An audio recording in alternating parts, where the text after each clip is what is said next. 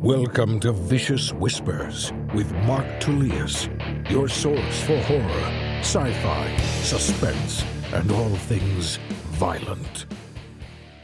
Thank you so much for joining me today on Vicious Whispers with Mark Tullius. Today, we have the short story, The Infidel's Prayer. That'll be at the end of the episode.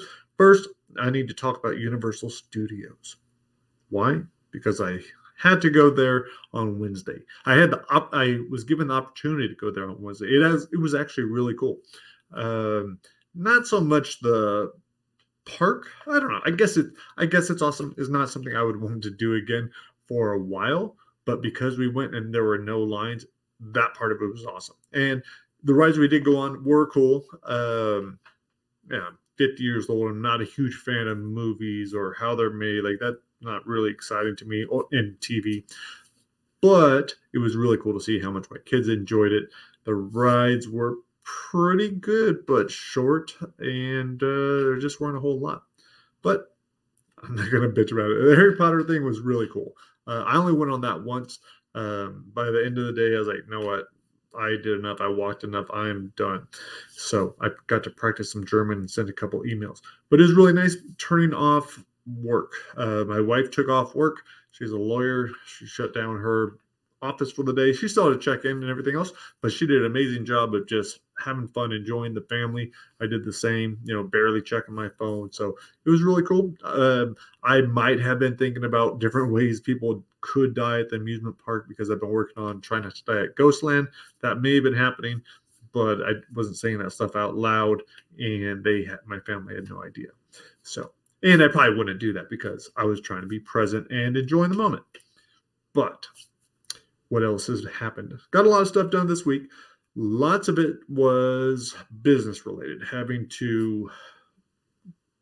It's all boring stuff. I don't even want to bore you with it, but it's redoing all my links, making sure I had all the correct links to audiobooks, print books, all that for promotions, all that sort of stuff. That way it's in one place for my assistant, for myself, easy to deal with. Having so many different books makes for a lot of different links. On top of that, then it was scheduling all the next set of free books and discounted books that I'll be giving out for the next 3 months. So I think there are 14 or so books, and each of them I'm either discounting the audiobook or the ebook, or some of them at the same time. I'll let you guys know what happens with that. Right now, what's really cool is I just put out 25 Perfect Days, my dystopian novel, mosaic novel. It's a collection of 30 interconnected short stories.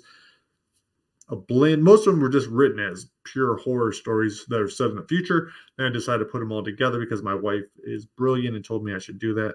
And I listened to her. So thank you, Jen. That is free on Kindle right now. If you got the Kindle app, you can download that for free.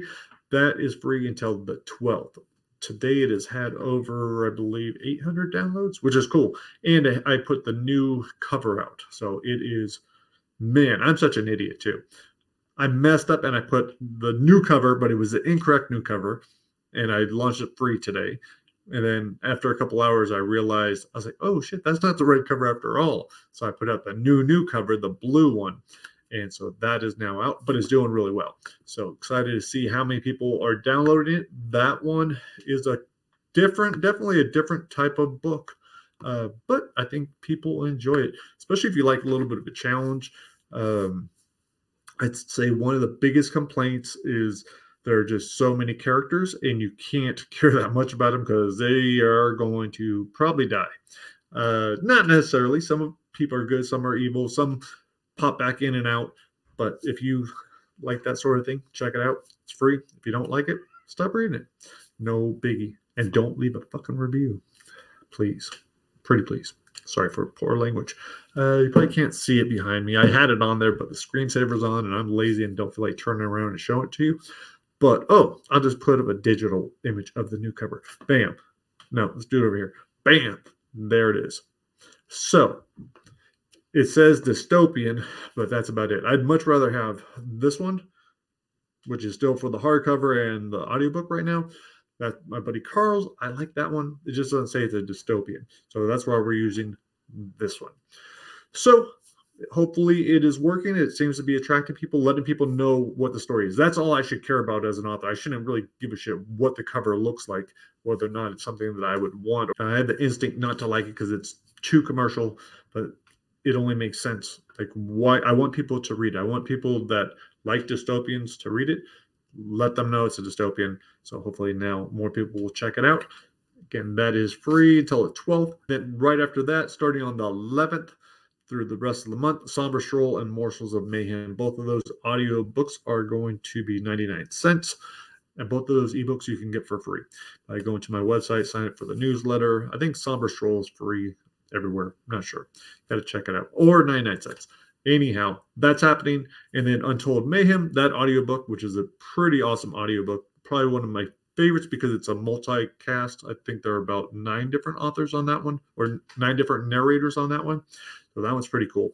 That one is $2.99 on Chirp, Barnes & Noble, Spotify, Apple. So, or you could always pick it up on Audible. Yeah, do that. Make me more money. Then the Untold Mayhem Kindle copy will be free December 15th through the 19th. So that's coming up too. After that, it's going to be Ain't No Messiah free around Christmas time. I thought that was perfect timing. And the audiobook will be $2.99. But I'll let you guys know as that comes up. Anyhow, all that, scheduling all that takes a long time, especially if you're like me. And then you're getting upset about it. You're like, why am I even doing this? But it's all good. Master plan. I want to be successful, so I have to take the steps. If that means I do some tedious ass shit like that instead of creating like I want to, then so be it. But it's all good. I still got a lot of shit done this week. I've got a lot of reading done. Got a new book. I have not checked this one out yet. Skinflix by Duncan Ralston. Kind of afraid to check it out, but I know it's going to be awesome. A gruesome threesome of splatterpunk horror from the author of Womb. So yeah, if you guys have read Womb, I'm guessing it's going to be pretty cool. So that will be this weekend. That'll be my special treat after I get done with the current assignment. I do have to set my own assignments. I have to prioritize stuff. It is hard. If I don't do that, I get completely overwhelmed because right now there are so many projects and some of them I'm having to say, hey, send me whatever you have. I'm going to take a look at it as soon as I'm done with A, B, and C. I'll try to get it in sooner, but it helps me a lot having something like that. So that part could be difficult. I did just get notes back from Duncan on the death scenes, which is awesome. Really liked how much he liked my favorite ones, what he added to it all. And so now I get to go back in. I'm going to flesh it out some more, give it back to him, and then have him fix it all because I know I've probably fucked it up. But at least, no, it's a lot of fun. I think that one's going to be super cool. The book itself is awesome already. He did an amazing job with that. But having that kind of ability to kind of play, to kind of set some of these scenes, that's awesome. So I appreciate that. I think it's going to be a super cool book. That is going to be coming out next year. But my assignment I am prioritizing right now is finishing Try Not to Die Back at Grandma's House, the main story, just so I could hurry up and get that out on Kindle Vella. I want to try that format. I was going to do a Wild West first, but we're taking a long time on the editing process, which is fine because I don't want to jump the gun on that one. I want to do a good job with that release. That's book number 5. So that one's finished. We just have to finish editing it. Then I'll put that out on Vella, following up Try Not to Die Back at Grandma's House. That one's only about 10,000 words. That's a much shorter one than usual. It's the first of the short stories. And that is what I'm hoping to base the board game off of. I still need to create that board game, but it's all right here. And in all my notes. And that's why I wrote this short story. So Try Not to Die Back at Grandma's House. Maybe I will have it out by the end of the year on Vella. I am not sure. We'll see. It's going to be cutting it close. I posted something the other day saying that I felt like such a failure because I have not published anything this year, and I have to accept that. Not that I really wanted to, and I was planning on it, but just didn't happen. Every other year, I published, I think, 2 or 3 books. Not that many. I think I have about 14 or so out right now, and that's over about 10 years. So 1.4 a year. This year, nothing. So bummer. But I was like, okay, if I can sneak in, Try Not to Die Back at Graham's House by the end of the year, then I won't be a failure. But the whole failure thing is a joke because I know what's coming this next year and it's going to be awesome. So being able to see, what's coming in the very near future, I often underestimate things. about when I will have something finished. But it is nice to see, like, okay, in this next year, I could legitimately have 5 to 6 releases, with 2 of those being smaller pieces. But I mean, there's a lot. So, Trying Not to Die in the Wild West will be next year for sure. Trying to Die in a Hellhole, which is a short story by John Palisano, will be out next year. Trying to Die at Ghostland will be out next year. Trying to Die at Death Fest better fucking be out by next year. That one is taking a while. It's so close too. But it's all good because there's all these different ones to work on. So I can't trip. I just have to accept, like, hey, yeah, whatever. However they land, they're going to land. But all those should land in 2023. I think Caitlin, hers should as well. Trying to Die at Summer Camp. I want to do more work on Our Fucked Up Little Family, but I'm not going to promise that coming out next year because it probably won't. I want to work on The Bridge, which is the second book in the Tales of the Blessed and Broken series. That probably won't happen either. I'll probably work on it, but it won't be released for sure. But the possibility is in all these different Try Not to Dies. And Try Not to Die in a Dark Fairy Tale, like that will probably be, that'll be done next year. It probably won't be, maybe it won't be published till the following year. And I got to think about how many books, how much money I could put into the releases and all that kind of stuff. But I would say probably 5, let's underestimate, but let's say 4 to 7 projects next year that I will release. So that is pretty awesome, especially seeing the growth in the podcast, seeing the growth in my readership, and listenership. So that is super cool. By doing the book with Duncan, that's going to grow. Every book that I do with a new author just expands my reach, expands their reach. So it's such a cool thing. It's such a great collaboration. And I'm thrilled that these people have decided to spend that time doing it with me when they could just be creating their own stuff. So that is awesome. I appreciate it. And that is what is coming next year. Possibly at the end of this year. Maybe. But we'll see. Not to get your hopes up by now. I bet there's some other stuff I've meant to talk about. I just forgot. But that's all right because I'm excited about what's about to happen. I am about to do my yoga session because it's Thursday night. I usually put this out Friday morning, but I decided to film it tonight so I don't have to worry about it in the morning. Don't have to be stressed. All I have to do is write my newsletter really quick. So I was like, film it tonight after dinner. Just did that. And after this, I get to do a 30-minute yoga session with my son. I'm doing a new one on inner dimensions. It's called the Elements of Power Yoga for anyone who's interested. But it's super cool. I'm enjoying it. It's difficult. I'm on day 4. Haven't been able to do it I did one day with George, and the next 2 days we did it on our own because we couldn't work out together. But tonight I get to do it with my son. He swears that he's going to do the whole thing. That way he will earn a little dessert. So lucky him. But that's super cool for him to do the yoga. I think that's awesome. Just having that time, even if it was simply to relax and unwind and breathe and meditate a little bit, like that's amazing. And if you haven't already done so, please like, share, subscribe, all that wonderful stuff. Come on, I would do it for you. Probably. If I liked you and your stuff. I would, like, if your shit was garbage, I'd be like, dude, I'm not liking that. I'm sorry. It's terrible. But I'll just pretend I didn't see it. So just do that. You don't have to put a thumbs down. Either like, share, subscribe, or all above. I'm going to end this, and you guys can enjoy this short story. This is called The Infidel's Prayer. It is off of Twisted Reunion, narrated by T. Quillen. Hope you guys enjoy it. Have an amazing week, and I will talk to you later. Peace.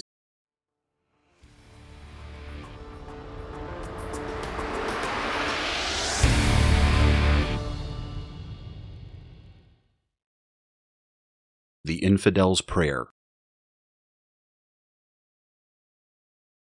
Amir signed his name to his latest decree, folded it in thirds, dipped his seal in the calf's blood, and turned his wish into law.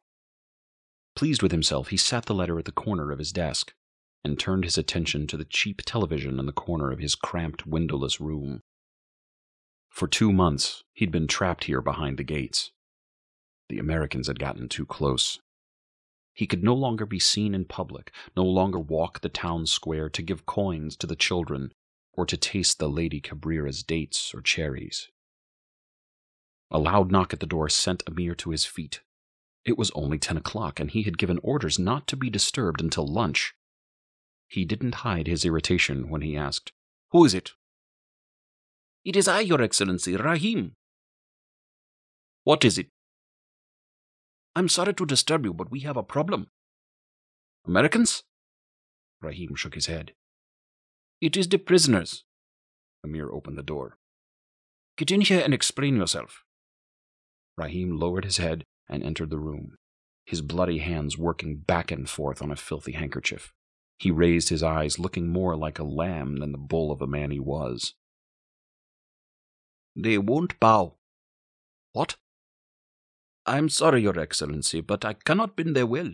They say they will not be broken. You disappoint me, Rahim.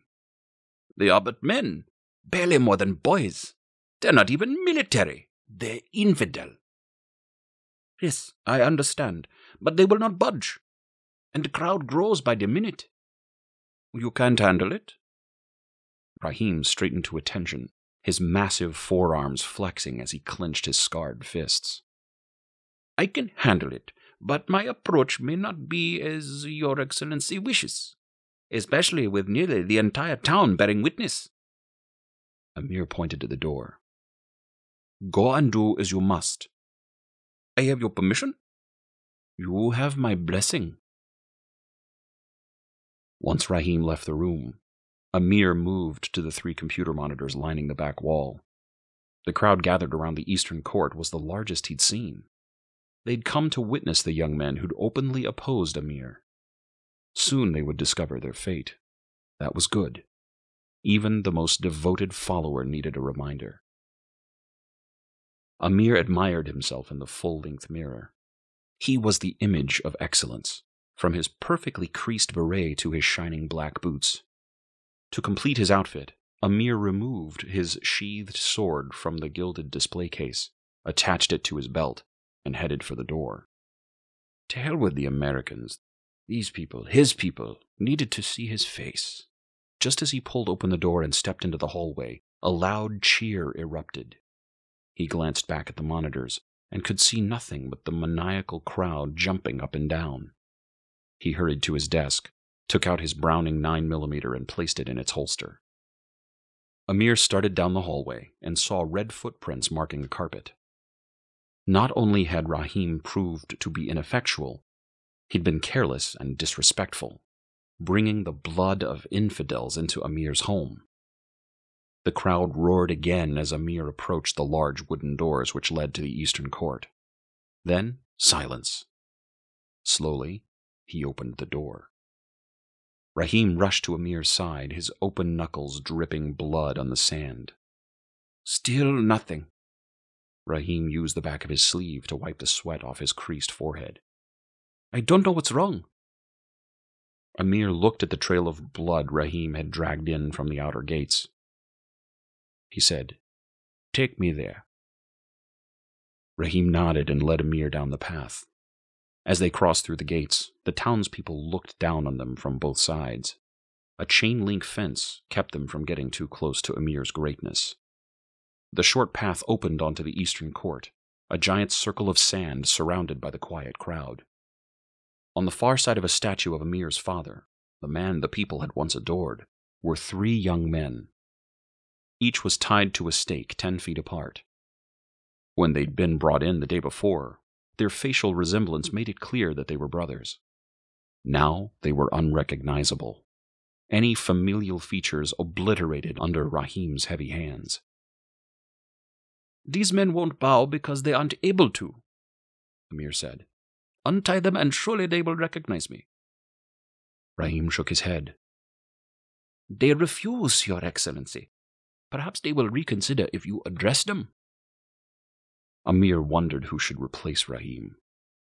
Move aside and watch how it is done. Amir strode forward, stopped a few feet in front of the man on the left, the eldest and hopefully the wisest of the brothers. Loud enough for the entire crowd to hear, Amir asked, What is your name, my son? I am my father's son, the stick-thin man with the mangled face said.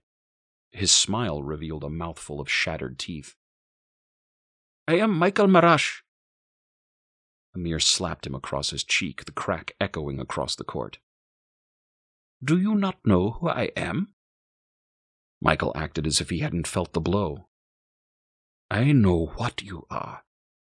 The same as me and my brothers. Mortal." Amir unsheathed the sword, placed its point to Michael's chin before the man could utter another sacrilegious word. "You are as ignorant as you are brave, but neither will serve you in my court."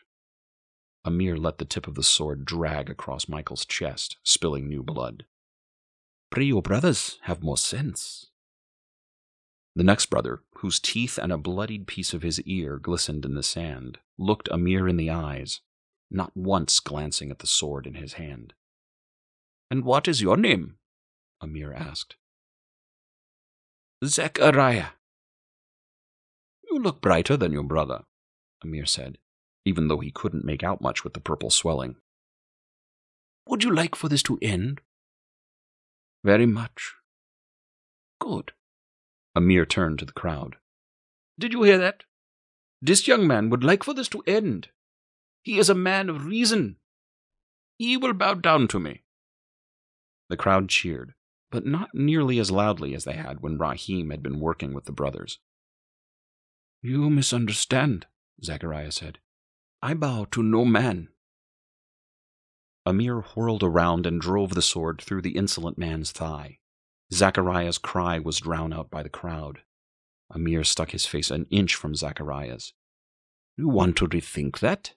I have all day." Zechariah shook his head, grimaced when Amir pulled the sword out and shoved it through the other thigh. Another cry. "Pathetic fools!" Amir sheathed his sword. The first two brothers groaned and wailed as Amir walked to the third man. "And you?" he said to the big-bellied brother. "What is your name?" "Hassan." Amir took the 9mm from his holster and made sure Hassan saw it. "I want you to listen closely. You can save your life and the lives of your brothers. Don't you want to?" "We already saved, sir. You can be too if—" The blast of the gun cut the sentence short. He splintered Hassan's left kneecap. "I can be saved?"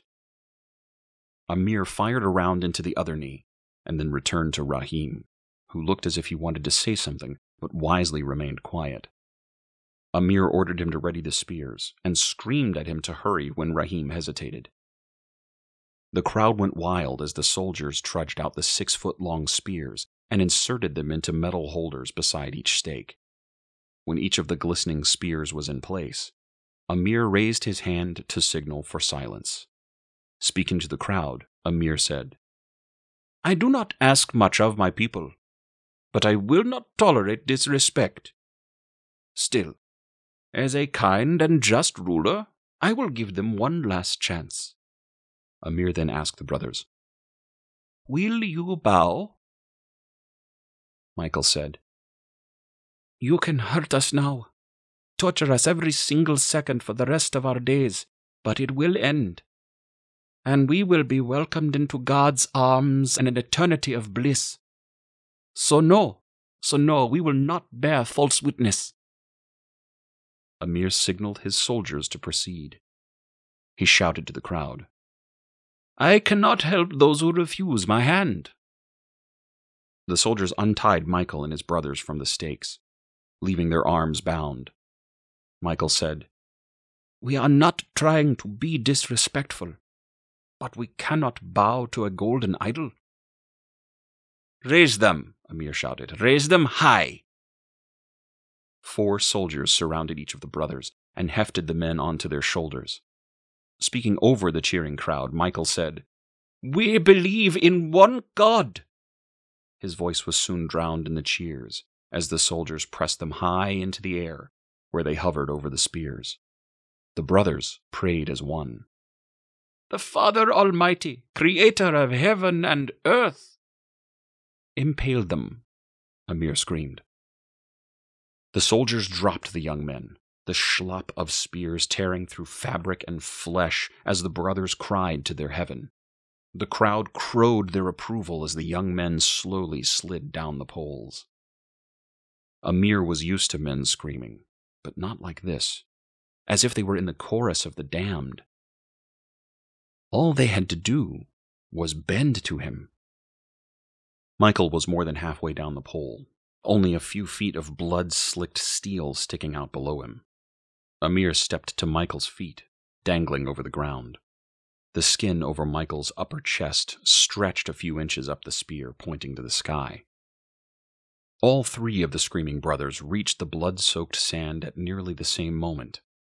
Zachariah's spear had ripped through the side of his neck, a fountain of red flowing on both sides of the steel. Hassan, the shortest of the three, hadn't been so lucky, but even he continued to sing despite the spear exiting his right eye socket.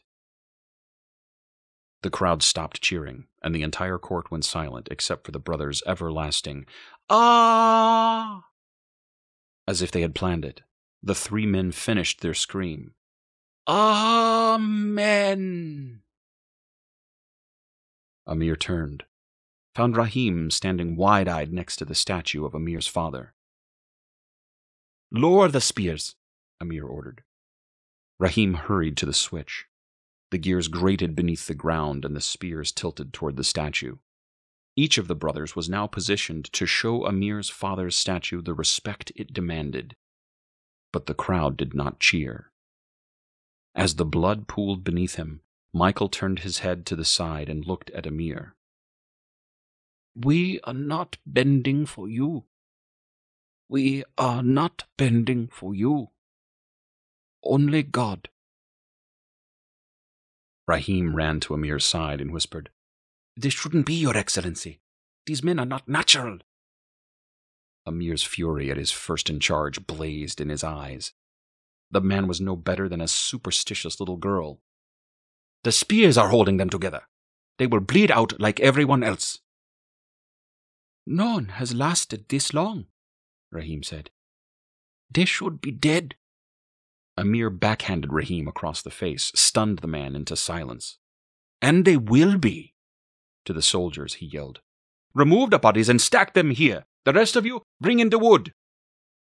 The crowd came alive and cheered the soldiers as they ripped each of the brothers off the spears and sat them back to back a few feet from Amir. Wheelbarrows full of wood dumped their contents in a massive circle around the men. The frenzied crowd continued by tossing branches, rags, and other items over the fence. This would be a fire like no other, an example of the fire that the irreverent infidels would spend eternity in. Michael took Amir's attention away from his people. "God forgives you." Amir didn't acknowledge the blasphemous remark, simply strode to the edge of the court. He pulled Rahim to him and said, "Douse them in gasoline." Rahim picked up the can by the entrance and walked to the brothers as branches continued to rain down. He said something to the men as he poured the liquid on them, but Amir could not hear the words over the chanting crowd. He didn't need to. Rahim had already proven what kind of man he was that day, but as long as the crowd couldn't hear it, his words didn't matter. Rahim emptied the can. Amir beckoned a soldier to bring him a lit torch. When no more liquid came out of the container, Amir tossed the torch, and the fire exploded, flames 50 feet high. The intense heat drove Amir and the crowd back from the pit. On the outskirts of the blaze, Rahim's body writhed until he was nothing but charred debris for the other soldiers to consider. A voice from above shouted, "The statue!" Amir hoped it was a mirage, a trick of the flames playing on his eyes. The face of his father's statue was melting. It looked like tears. "It's titanium," he said, wondering if the sculpture had lied. "It can't melt." But the tears continued to drip down his father's cheeks. Amir ordered his men to extinguish the fire. Buckets of water sizzled over the flames when the singing began.